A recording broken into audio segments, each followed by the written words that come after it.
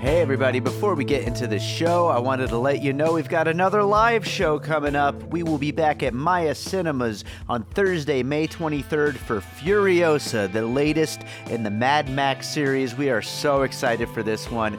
Joining me to talk about it, we've got Sam Novak, Shahab Zargari, and Tony Gonzalez. A great lineup. It's going to be an awesome movie. We are so excited to talk about it. So make sure to check the show notes. There are opportunities to win tickets. You could also buy tickets, and we hope to see you there Thursday, May 23rd, 6 p.m. at Maya Cinemas for Furiosa.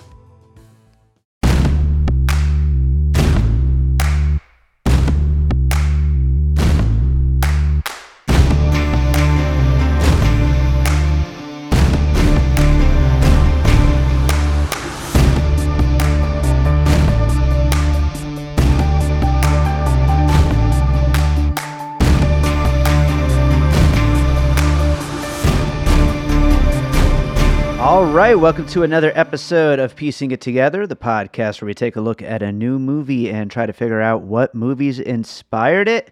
And today on the show, we are going to be talking about The Empty Man, which is not exactly a new movie. Normally, I don't do this. Normally, if a movie is already a couple months old or whatever, I kind of just let it slide and just move forward because there's so many new movies to cover. But this is a movie that has started to pick up such a strange cult following. It got dumped, and we'll get into this more during the conversation. Joining me for this one is Daryl Armstrong from Rise Up Daily and the Cyber Shorts VR Film Festival. But yeah, we'll get into it more in the conversation. But this is a movie that was dumped, which is such a weird thing to say, but dumped in theaters during the time when no one could go to the theaters back in October of 2020. Just left to die, basically, when no one was going to be able to see it. Got pretty bad reviews at the time, and then all of a sudden people picked up on how interesting and unique and different it is, and the story has kind of just grown from there, and people just keep talking about this movie, and it's pretty clear that this is a future cult film that people are going to be talking about for a long time, so I didn't want to let it slide. So we are talking about The Empty Man, and before we get to that conversation, I do want to remind you, as always, to make sure you're subscribed to Piecing It Together wherever you listen to podcasts. You can rate and review us over on Apple Podcasts or Podchaser. You can follow us on social media at Piecing Pod. Join the Facebook group Popcorn and Puzzle Pieces. And don't forget about our Patreon, where we post advanced episodes of Piecing It Together, bonus content from both Piecing It Together and Awesome Movie Year, bonus content from my music career. I also do these monthly updates just talking about everything going on in the world of me and everything I'm involved in. So lots of great content over on the Produced by David Rosen Patreon. Check it out at patreon.com/bydavidrosen. And that is what I've got going on. There are a lot of Piecing It Together episodes coming your way, so make sure you're subscribed wherever you listen to podcasts. And let's get into this conversation about The Empty Man. All right, so this should be a fun one. This is a very weird movie that a lot of people have been talking about, and even though it's a few weeks old as far as the VOD release is concerned, a few months old as far as the theatrical release is concerned, I couldn't let it slide by. We had to talk about it here on the show. It's The Empty Man, and here to talk about it with me is Daryl Armstrong from Cyber Shorts and Rise Up Daily. Daryl, thanks so much for being here. Great to be here, man. Thank you. Yeah, I'm looking forward to this. And, before we get into it, it is your first time on the show. So why don't you tell people a little bit about what it is that you do? Yeah. So I write film reviews, criticism, mostly right now on Film Inquiry and Rise Up Daily, which I also edit. I've also been working on the 88 Names podcast, producing that. We started that last year as a book launch campaign for Matt Ruff for his latest novel, 88 Names.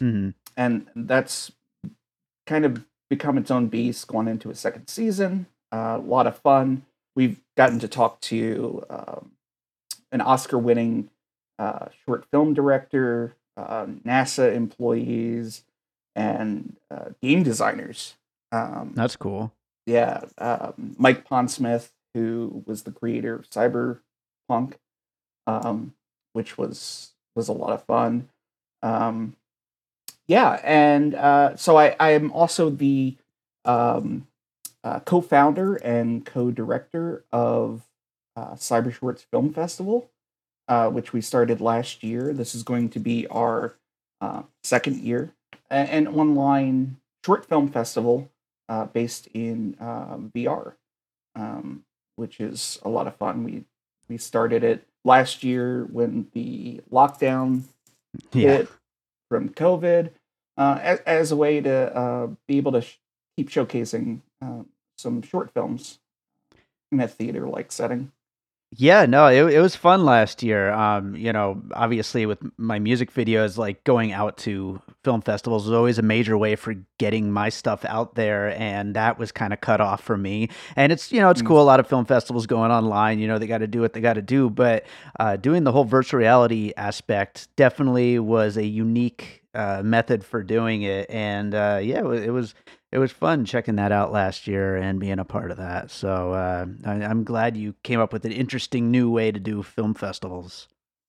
Yeah, it was just it kind of hit at the right time, and yeah, it's been fun. We're looking to grow it. May 1st is going to be the date of our festival for this year. Hmm. So everybody can check that out. Go to the website cybershorts.online. Perfect. Well, right on. Let's talk about The Empty Man. We're going to, of course, get into puzzle pieces and all that in a minute, but this is one you had messaged me and said, Mhm. hey, are you planning on doing an episode on this movie? And at the time, I still was interested in the movie. I just hadn't gotten around to it yet, and I knew that it was starting to kind of grow in its reputation. But was this something that you had been kind of following along with, or did you just kind of discover it out of nowhere? I discovered it. I guess the theatrical release was in October Yeah. of Which last is, which year. is this weird backwards thing of dumping it to theaters, which in the past dumping means streaming or VOD or whatever, but Right. because of COVID, turning everything upside down, the theaters was the dumping ground. Yeah, yeah, exactly. I wasn't aware of it at all until maybe a month and a half ago. Hmm. Um, and I had seen people mentioning it, discussing it. A few people that I follow who have taste similar to mine, Hmm. and I was like, okay, I got to check this out. I watched it, and I was like, wow, this did not Right. deserve to be done. Yeah, and that seems to be the story around this movie.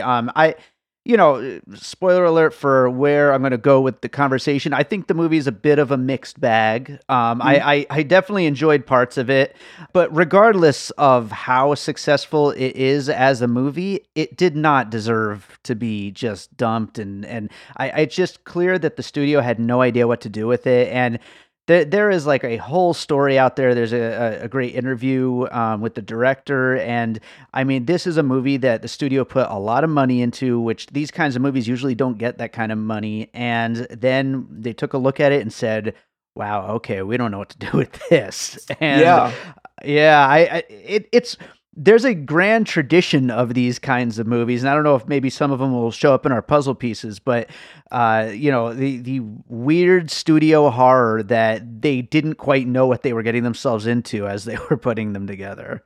yeah, totally. Yeah, I'm sure I've got a few puzzle pieces that'll fit in there. Yeah.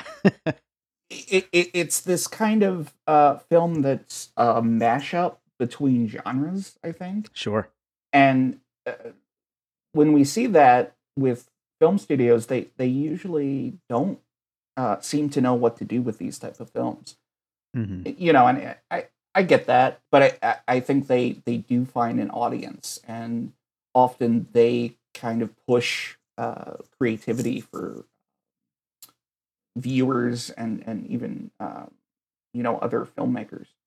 Yeah, yeah, for sure. And One other thing I want to mention before we start jumping into pieces, this was, of course, based on a graphic novel, The Empty Man.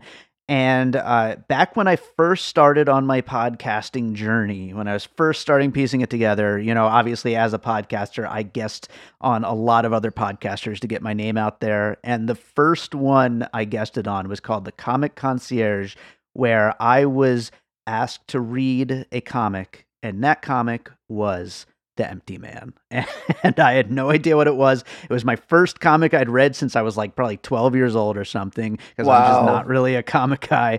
And yeah, it was weird that was, eventually turned into a movie. I mean, at the time there were rumors it was going to get turned into a movie, but that was like 4 years ago or something. So yeah, it's really interesting to finally come full circle and the movie ends up happening. And I will say, obviously I was just starting piecing it together out. There weren't really many listeners at the time, but the host of that podcast, he checked out what I was doing with my first couple episodes, and he asked me, if this was a movie, what kind of puzzle pieces would I bring up?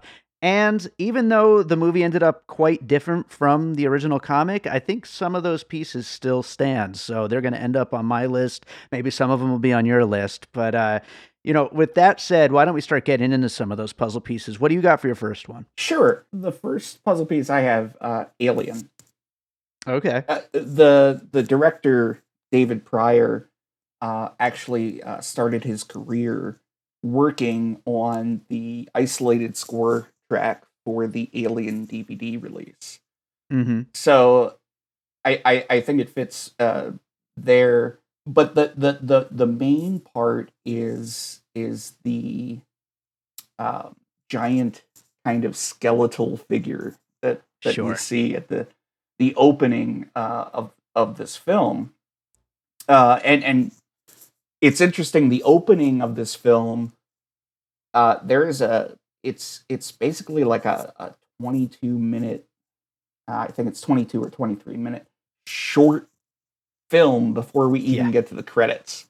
And there's this group of travelers who run across this giant kind of skeletal creature. And it plays out in this opening sequence that is pretty standard, I think, kind of fantastical horror. But that skeleton figure, it kind of touches on that uncanny valley, right? Where you've got a human-like skeleton, but it's off. It's too big. It has this weird kind of rib cage that it's almost holding out in front of itself. It's reminiscent of very much, I think, of the space jockey from Alien. And that kind of sets the mood or the tone for the film. There's this very weird, odd discovery that these people have made. Yeah, I think that skeleton creature definitely in that kind of H.R. Geiger kind of realm of creature design.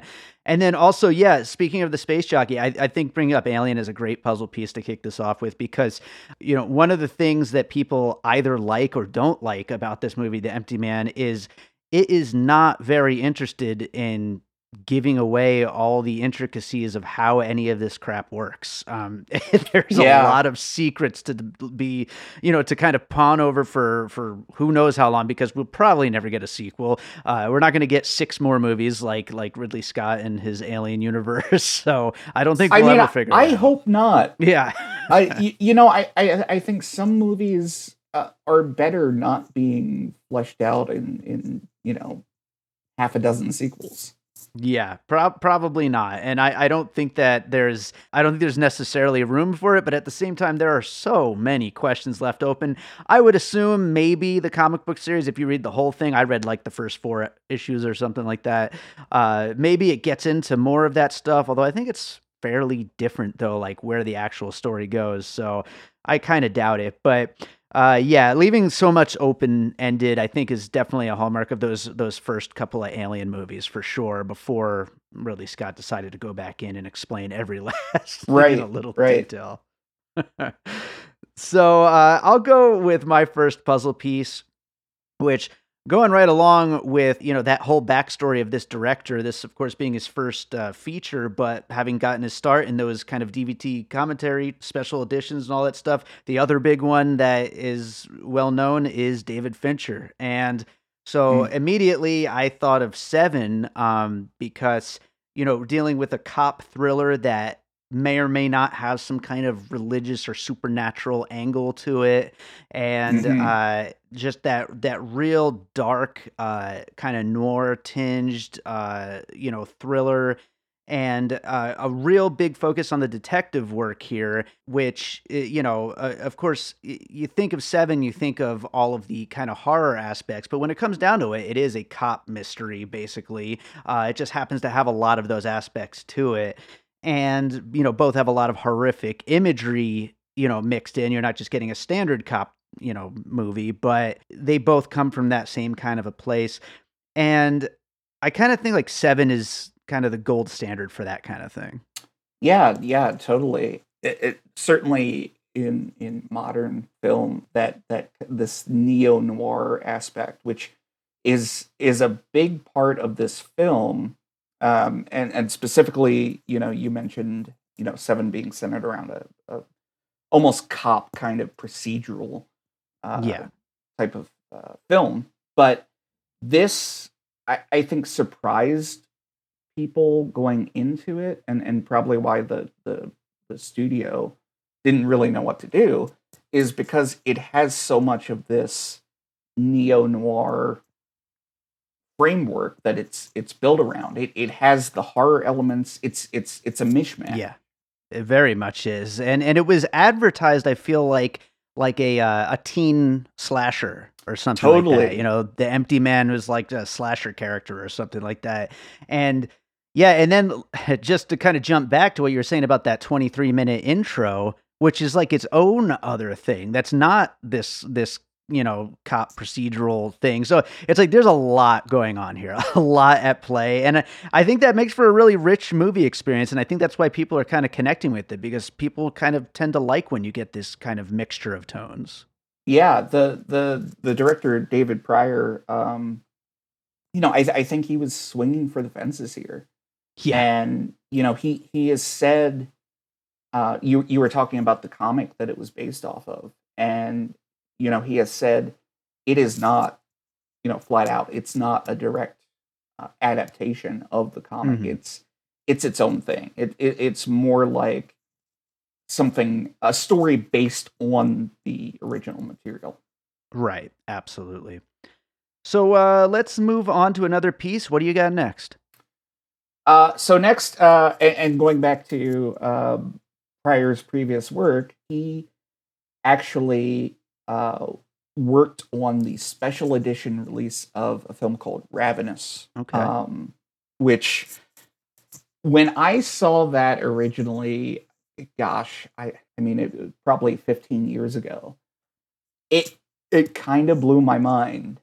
Again, it's one of these films that starts in one direction, and you think you're watching a certain type of story, and then just throws a curveball, and you go down this left turn. Ravenous starts as a military western, set during the Mexican American War, Hmm. and you think you have this kind of western kind of movie going on, and then it turns into this cannibal horror film, Right. and you're like, what is going on? So yeah, Pryor, the director Pryor, had worked on the special edition release of this. So I definitely think this type of filmmaking is something that probably has worked his way into his own work and views as a director. Yeah, absolutely. I think that by looking at these kinds of masters of mixing genres, he was able to kind of, say like, you know what, I know this is my first film, but screw it, I could do that too. Like, Yeah, I trust my audience to join me for this ride, no matter how crazy it gets. totally. Yep. Yep. And he, like I said, I think he was swinging for the fences here. Definitely. And sometimes people don't know how to interpret that. Hmm. Critics, film viewers, the studios, but I think it's a very solid outing, and I think this definitely has the potential to become a kind of cult film, Definitely. like Ravenous was. No, definitely. And great piece there.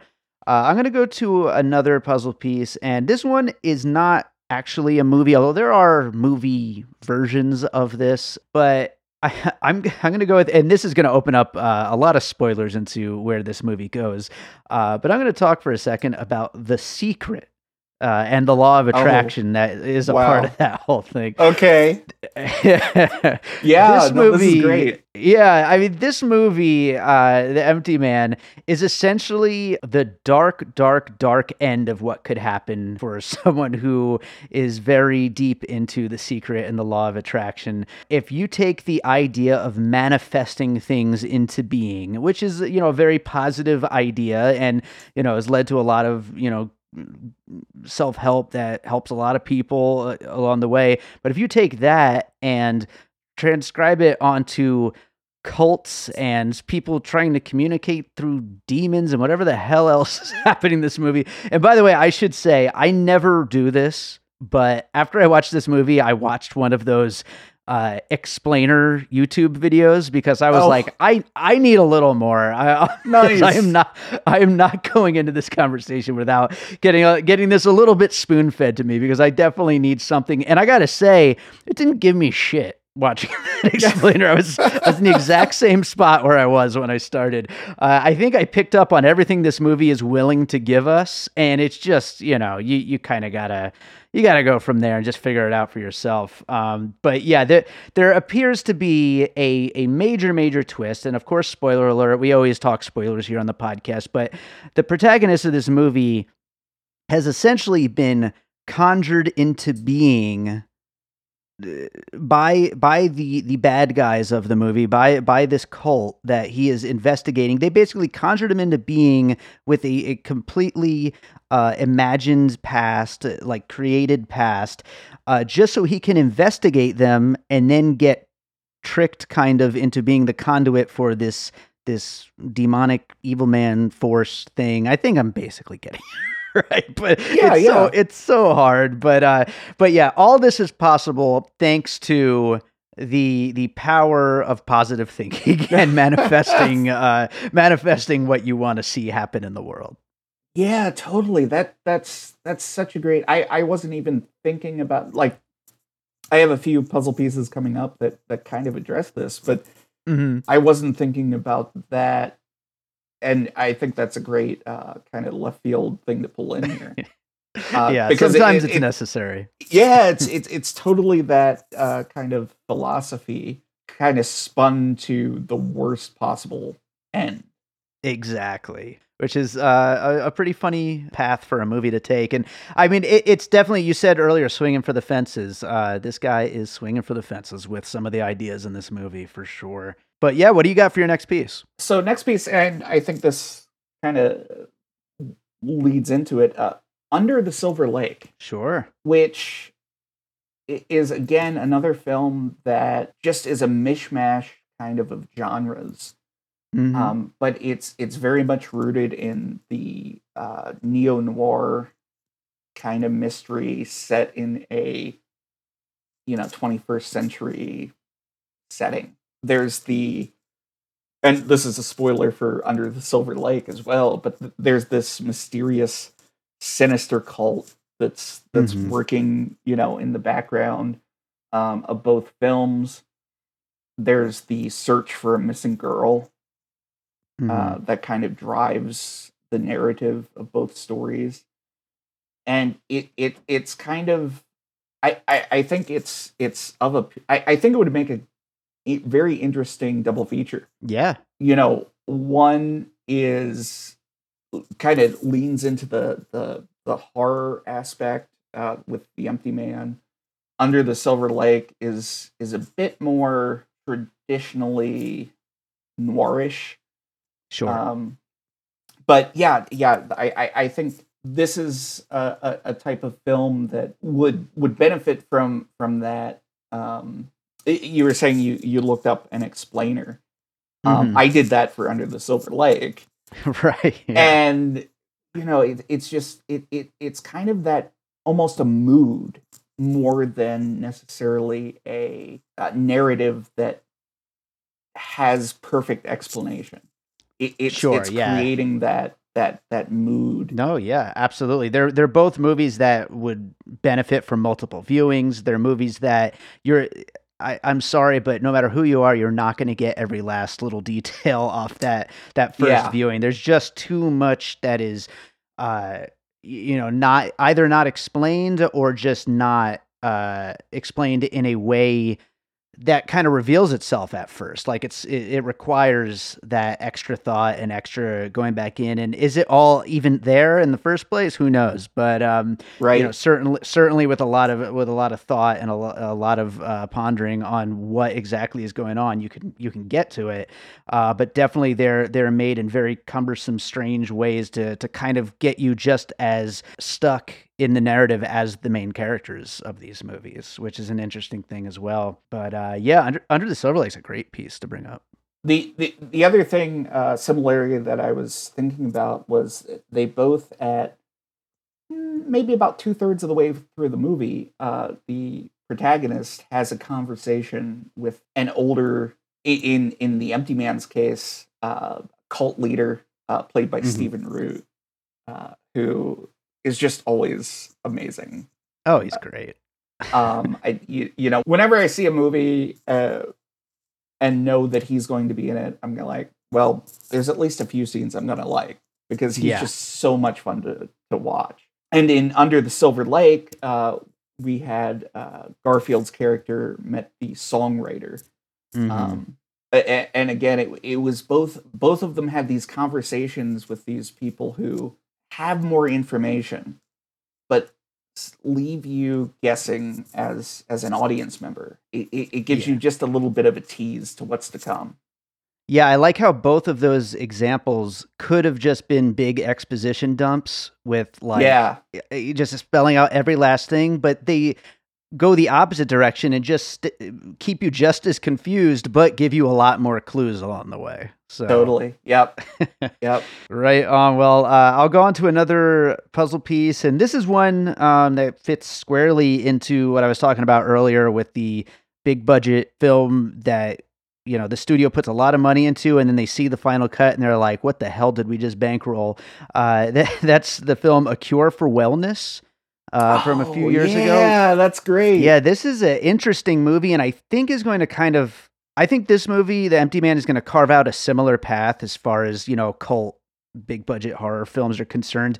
This is a movie with a lot of fairly big, not huge stars, but like known stars and a known director and good effects and some really interesting ideas. But for better or worse, it absolutely has zero intention of holding your hands, zero intention of explaining itself along the way.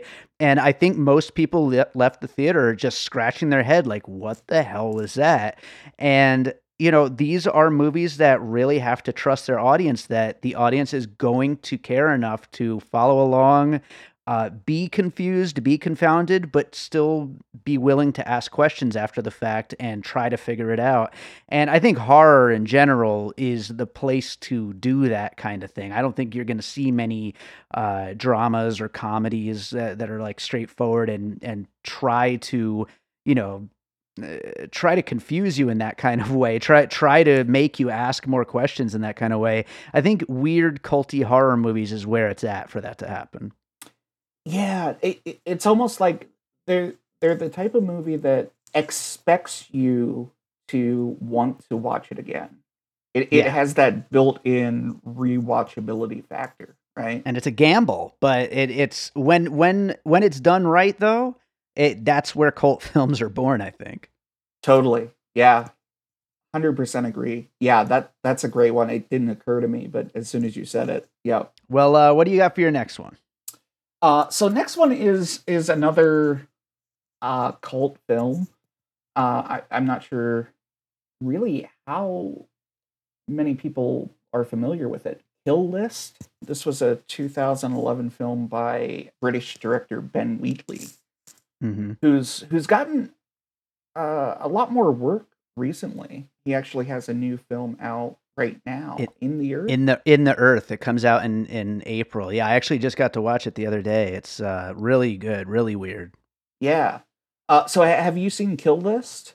I actually haven't. No, it's like kind of at the top of my watch list after having watched In the Earth. I'm like, I need to finally catch up with this because I know a lot of people have talked about this movie. Okay, yeah. So again, it's another example of a film that you start watching it and you think this is a film about basically two hitmen, and you know the kill list is the job that they have. They have three people to kill, and then it throws the curveball. And there's this scene in The Empty Man where James Badge Dale's character finds the cabin that this cult has in the woods, and goes to investigate it, trying to find this girl that he's searching for. Yeah. And he winds up observing this cultish ritual, and there's just this kind of amazing moment in the film that probably my favorite moment in the film, where he's watching them from like across a little stream or whatever in this woods, and they begin to react to him. Yeah. And, you know, at first, you as an audience member, and you assume it's the character, he's thinking, you know, they haven't seen me. And then they start moving toward him. Yeah. And he just goes, "Oh, hell no," and books it. Yeah. Which was just such a fun moment that kind of made him human as a character, right? Because, you know, imagine yourself in that situation. You'd be like, "Nope, I'm out," right? Yeah. So toward the end of Kill List, there is a very similar scene. When I watched The Empty Man, I was like, "Oh, this reminds me of this scene from Kill List." And I actually went back and watched it last night, and yeah, it's just this great moment where, you know, you think the story is going one direction, and it just goes somewhere you don't expect, and it's great. And you know, there's other similar films like this, The Wicker Man, you know, who have this similar type of setup and payoff. But Kill List, I think, was the one that really stood out to me in comparing those scenes. Yeah, I'm looking forward to seeing that. And yeah, that scene is that's pretty great. That is how any of us, I think, would react in that situation. And I feel like that is the kind of moment that only a first time filmmaker who is just like a lover of these kinds of movies would put in their own movie. You know, it's like they're just like kind of like an outsider looking in at filmmaking, you know? Yeah, and just being able to do it. Yeah, absolutely. Totally. I love it. Yep. All right, I'm going to go on to another piece here, and I mentioned that parts of this movie are kind of like your traditional kind of horror slasher movie, but then of course all these other parts are totally different. The trailer sold it on kind of being that kind of movie, even though it definitely isn't, aside from little aspects here and there. But those aspects, I wanted to include one kind of traditional slasher movie in my puzzle piece list. And I almost didn't include this because I haven't seen it since high school. It's actually on my rewatch list because of the reboot that's coming out later this year. That is Candyman. Candyman. Yep, absolutely. And the Empty Man has this strange little ritual that will make him come kill you, even though he's not a him and it's not a thing. And it's like, it's really just a total misdirect. But Yeah. it's still the way it's presented in the film, though. It's like you blow in a bottle, you think really hard about the Empty Man, and then it comes and kills you. And the teens all know about this and they pass it off as urban legend. And of course they do it anyway, because, you know, that's what teenagers in these kinds of movies do. And that whole sequence really doesn't have much to do with where the plot goes and what the story is trying to tell. It's just there to kind of build up this, I guess world building, like to build up this whole thing of the Empty Man being a thing people know about along, you know, with throughout this world. And so it's, like I said, very different from a movie like Candyman, but just having those rules and that whole urban legend that people kind of test themselves with because they love to be scared. I thought that he's a good example. Totally. Well, you know, and the trailer leans heavily into that. Yeah. Which, you know, and I get, you know, when you watch a trailer, you think, okay, you know, this looks like a type of movie I want to see, but this has that element, but it is part of, as you said, world building. Mm-hmm. And as we learned throughout the film, this cult has actually built this script for the main character. Mm-hmm. So it is like, you know, meta. Yeah. Where it is world building both for viewers, but it is also world building for our main character, our protagonist, within the film itself. Yeah, absolutely. So, you know, and it makes sense. Like, you know, if I'm part of a cult that is, you know, manifesting this person that I need to give a backstory to, this is perfect, right? It's something we were familiar with through Candyman, through, you know, that idea, you know, you say a creature's name or a demon's name, you know, 3 times and they appear. So it definitely is, I think, a very smart way of world building that you only understand is designed specifically for the character at the end of the film. Yeah, you might not even understand that until 37 minutes into your podcast recording on the film, and that's when this guy gets right. Yeah, I'm appreciating this movie more as we talk about it. It definitely, you know, it pulls from that slasher monster demon tradition. Yeah, that we all know. You know, absolutely, yeah, and since we all know it, we can all kind of put those pieces together and kind of connect the dots between, you know, who this character is without actually seeing every last bit of the scene. He doesn't have to solve the crimes; he just needs to be a crime solver. And it's like, oh, we've seen this kind of movie; we know what kind of guy this is. And then it smartly, you know, pulls the rug out from under that. Yes, you know, just the structure of the film. You know, it's this mishmash. It goes in, you know, takes, you know, left turns somewhat out of nowhere. But I think it was actually really smartly constructed. And I think more viewings will play that out. I don't know. We'll see. I've only watched it twice, but yeah. Twice is more than most movies. So, you know, sure. There's not many movies I watch more than once. So that, you know, definitely. Yeah. But right on. What do you got for your next piece?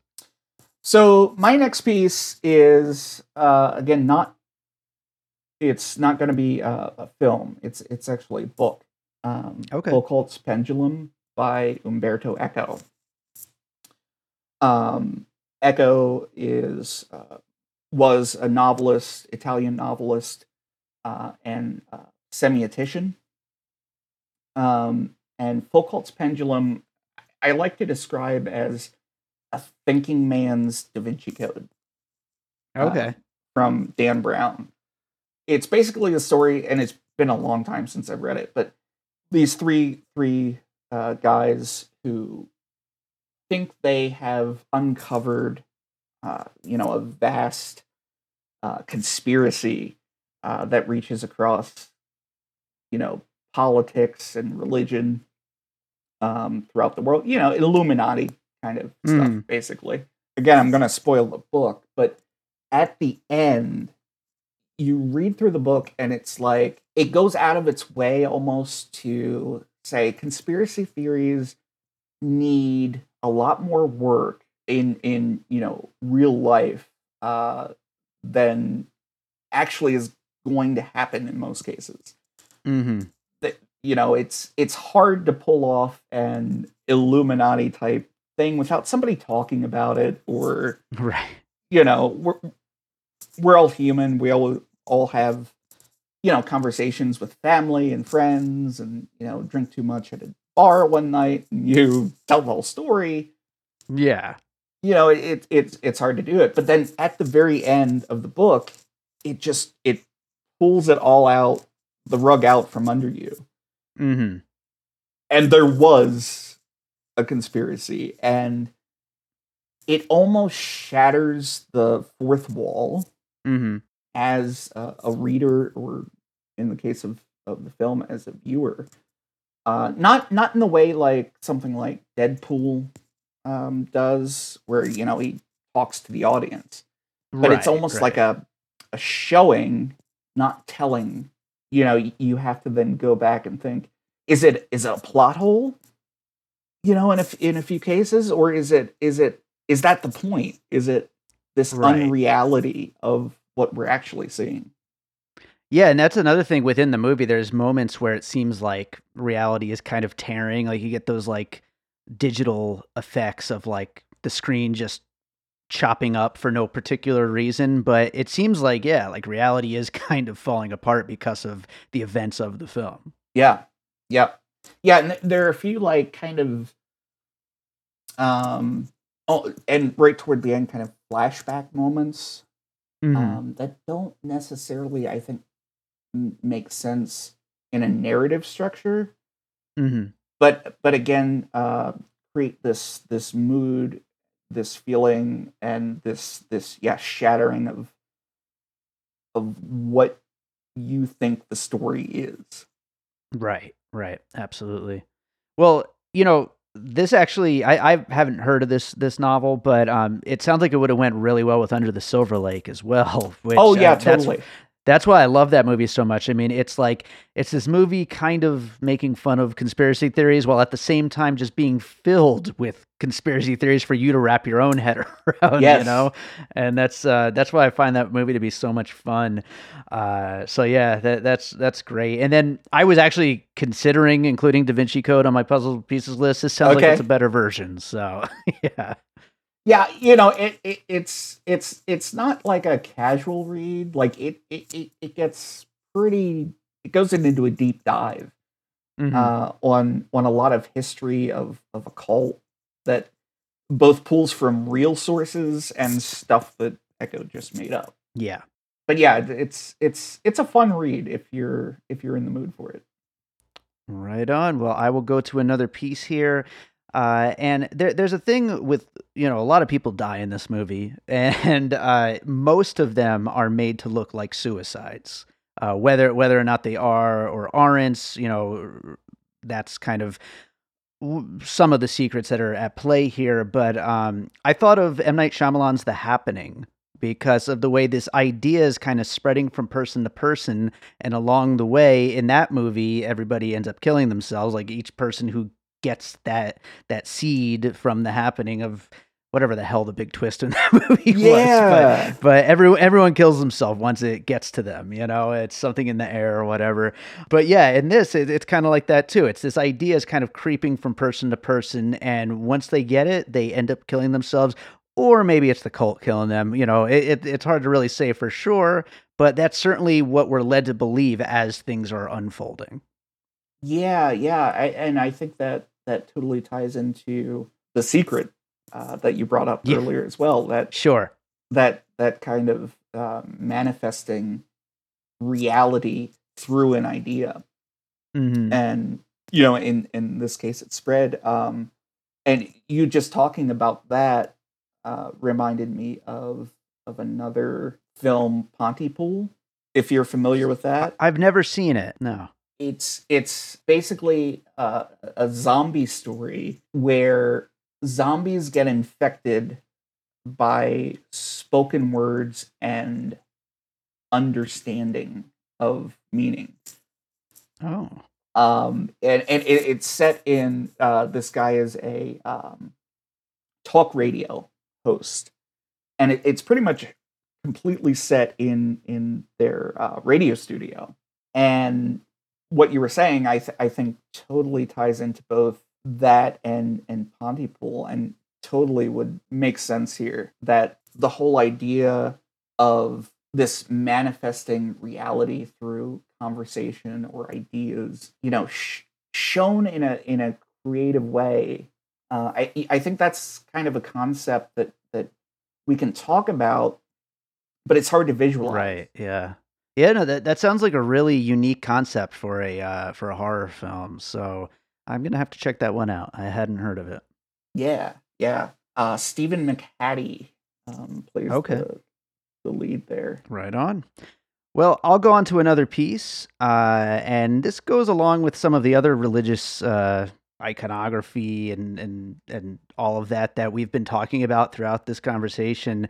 Obviously, Da Vinci Code is a great example of that. But I thought of Paul Thomas Anderson's The Master, because this cult is definitely, I think, drawing some inspiration from the world of Scientology and the idea of this modern new religious kind of thing that is spreading from person to person, and it's getting these just devoutly, like rapturously devout followers, despite it seeming from the outside looking in like a very very strange setup. And it's kind of hard to imagine why these people all are quick to jump into this thing where the idea is to manifest this demon creature, and everybody just is super on board with it. But in the same way, a lot of us look at Scientology and are just like, wow, so people are like into this, huh? Yeah. That's surprising.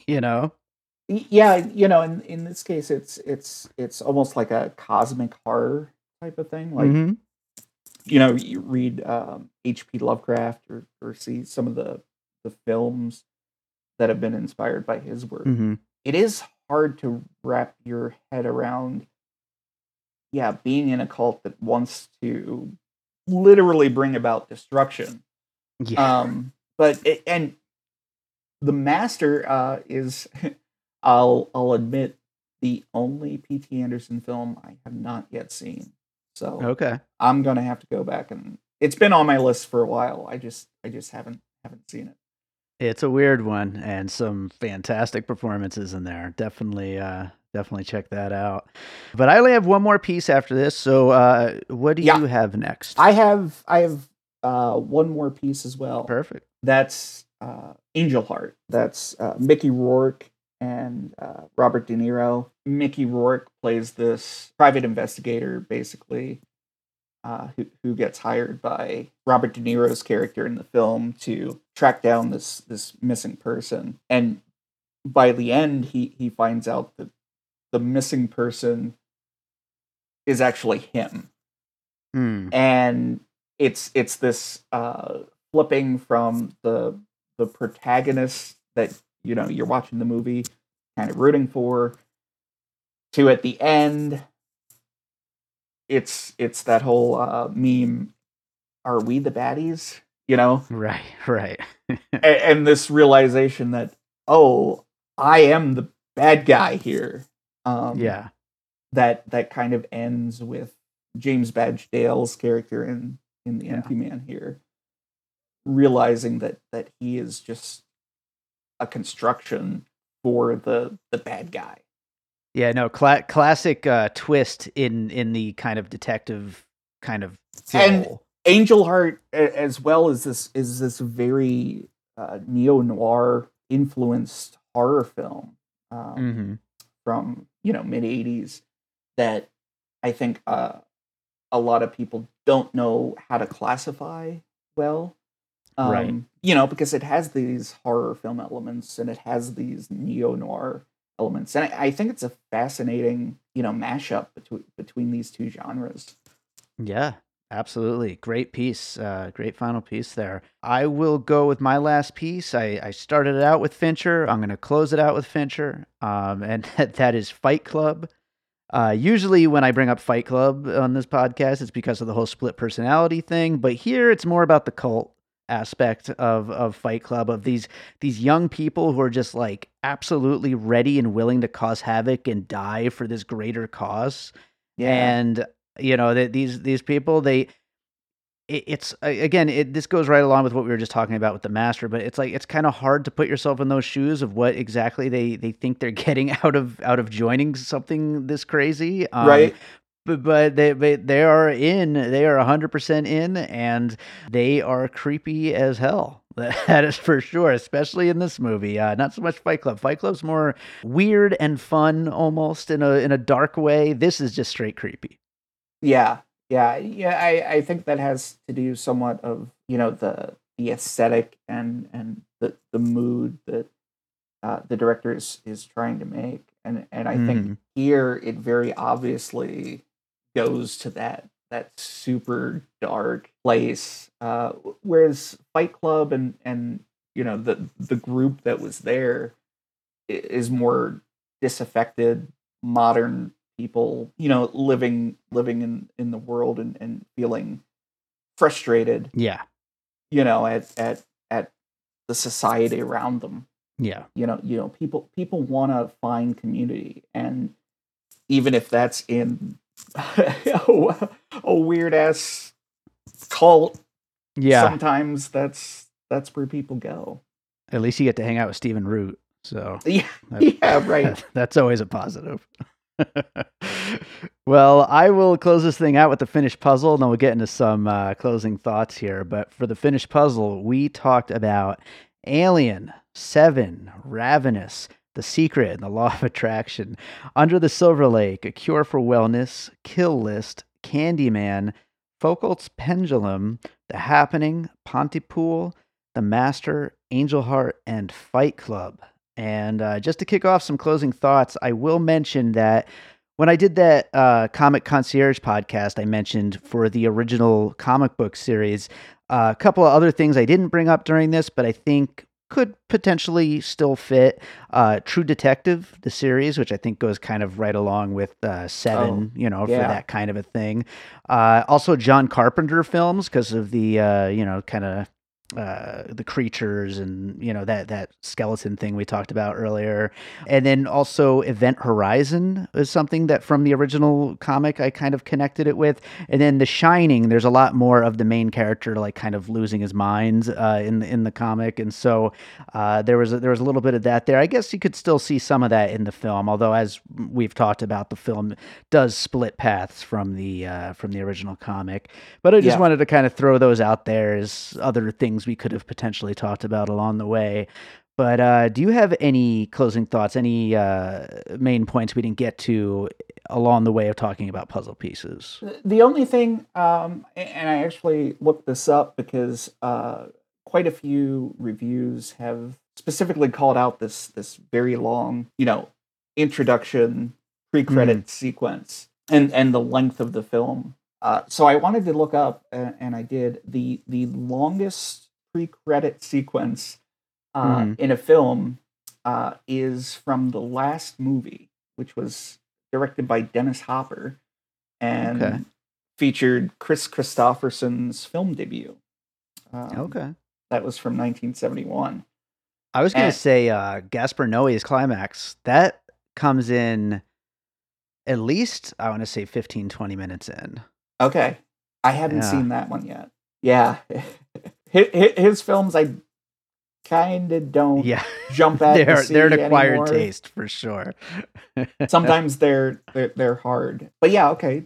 That's a good one. That is pretty damn interesting. And I would say, like, to critics who are like kind of critiquing the idea of it taking that long with the intro, I actually would say that opening sequence is my favorite part of the movie. Yeah. I like a lot of what follows, and I love a movie that really swings for the fences with its ideas and just really going for it.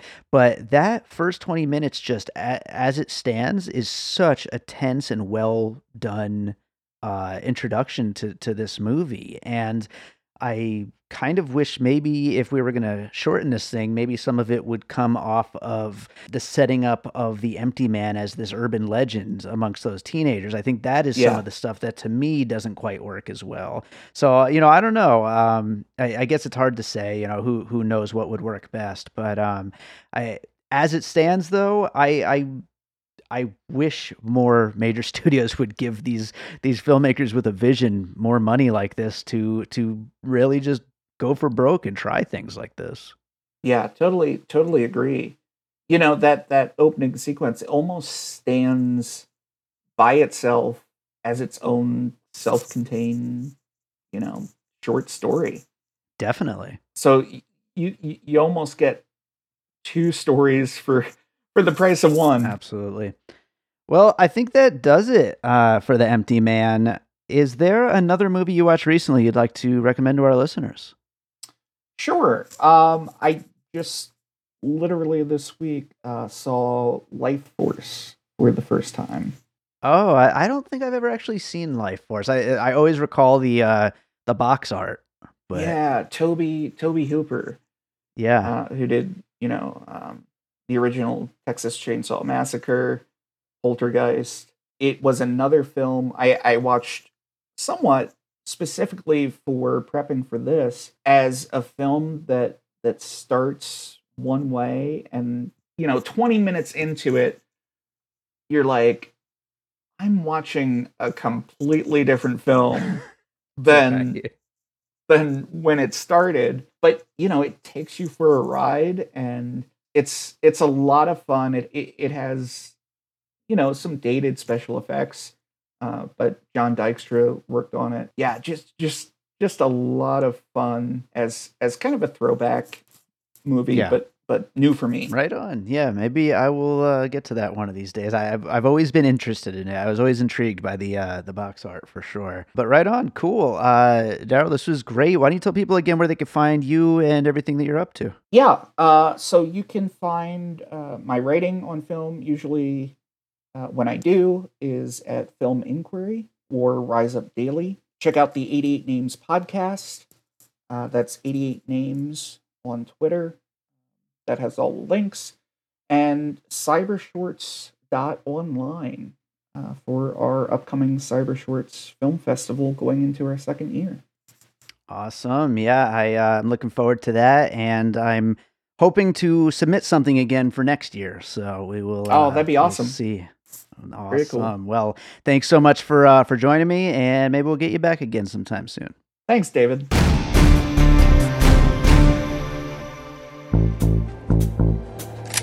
You got 5 seconds to tell me where you buried the loot. Oh man, it's great. They got film reviews, recommendations, special guest games. Where's the loot? Hey, calm down. It's there on Spotify and Google Podcast. I mean, it's easy. Thieves Monthly Movie Loot. Check it out. That was a great ad. I really like that one. I got to redo my ad that I send to other podcasters to promote piecing it together. I like our ad, but that's a really good one. I got to do one with a little thought thrown into it like that. But anyway, I hope you enjoyed that conversation about The Empty Man. Thanks to Daryl Armstrong for joining me for that one. Definitely check out everything he's got going on. That Cyber Shorts VR Film Festival is a really fun fest. My music video Multiply was in it last year, which was a great way to get my music out there during a crazy pandemic where I can't actually travel to regular film festivals. So it was a very interesting and cool experience. So yeah, check that out. And as always, I want to remind you to make sure you are subscribed to Piecing It Together wherever it is you're listening to podcasts. Also, don't forget, to follow us on social media at PiecingPod and join our Facebook group, Popcorn and Puzzle Pieces. Aside from that, I already told you about the Patreon, but you can, of course, check that out too, the Produced by David Rosen Patreon. And don't forget to share Piecing It Together with whoever you like sharing podcasts with. You know, the Patreon is cool. You know, supporting that is wonderful if you want to do that, but the greatest way you can support this podcast is just by simply sharing it, because that gets us out in front of all new people, and that is what we are trying to do. So, before we get to closing this thing out with a piece of music, I do want to mention that last week I put out a new single. It's called Destined for Greatness. I played it at the end of the April Trailers episode, so I'll play it again at some point, but I'm not going to end another episode with it. But Destined for Greatness is a brand new single I just released, something to kind of hold everybody over until my next album is ready. But check that out on iTunes, on Spotify, wherever you get your music. It's called Destined for Greatness, and I think it's a pretty cool track. So enjoy that. But right now I'm going to play you out. You know, I could have went with a creepy, dark song, you know, to go with a movie like The Empty Man. But I was thinking more specifically about that bottle blowing that goes on in the movie. Part of the lore of The Empty Man is you blow into a bottle, make that bottle blow sound, and then think about the empty man, and then he comes and kills you. So I was thinking, where do I have a song with that kind of bottle blow sound in it to maybe creep you out after you just watch The Empty Man? And this song isn't super creepy, but it's got that sound in it, so I figured I'd play it. It's from my latest album, David Rosen. It's called Like Never Before. I really like this track, so hope you enjoy it, and we'll be back with more Piecing It Together coming out real soon.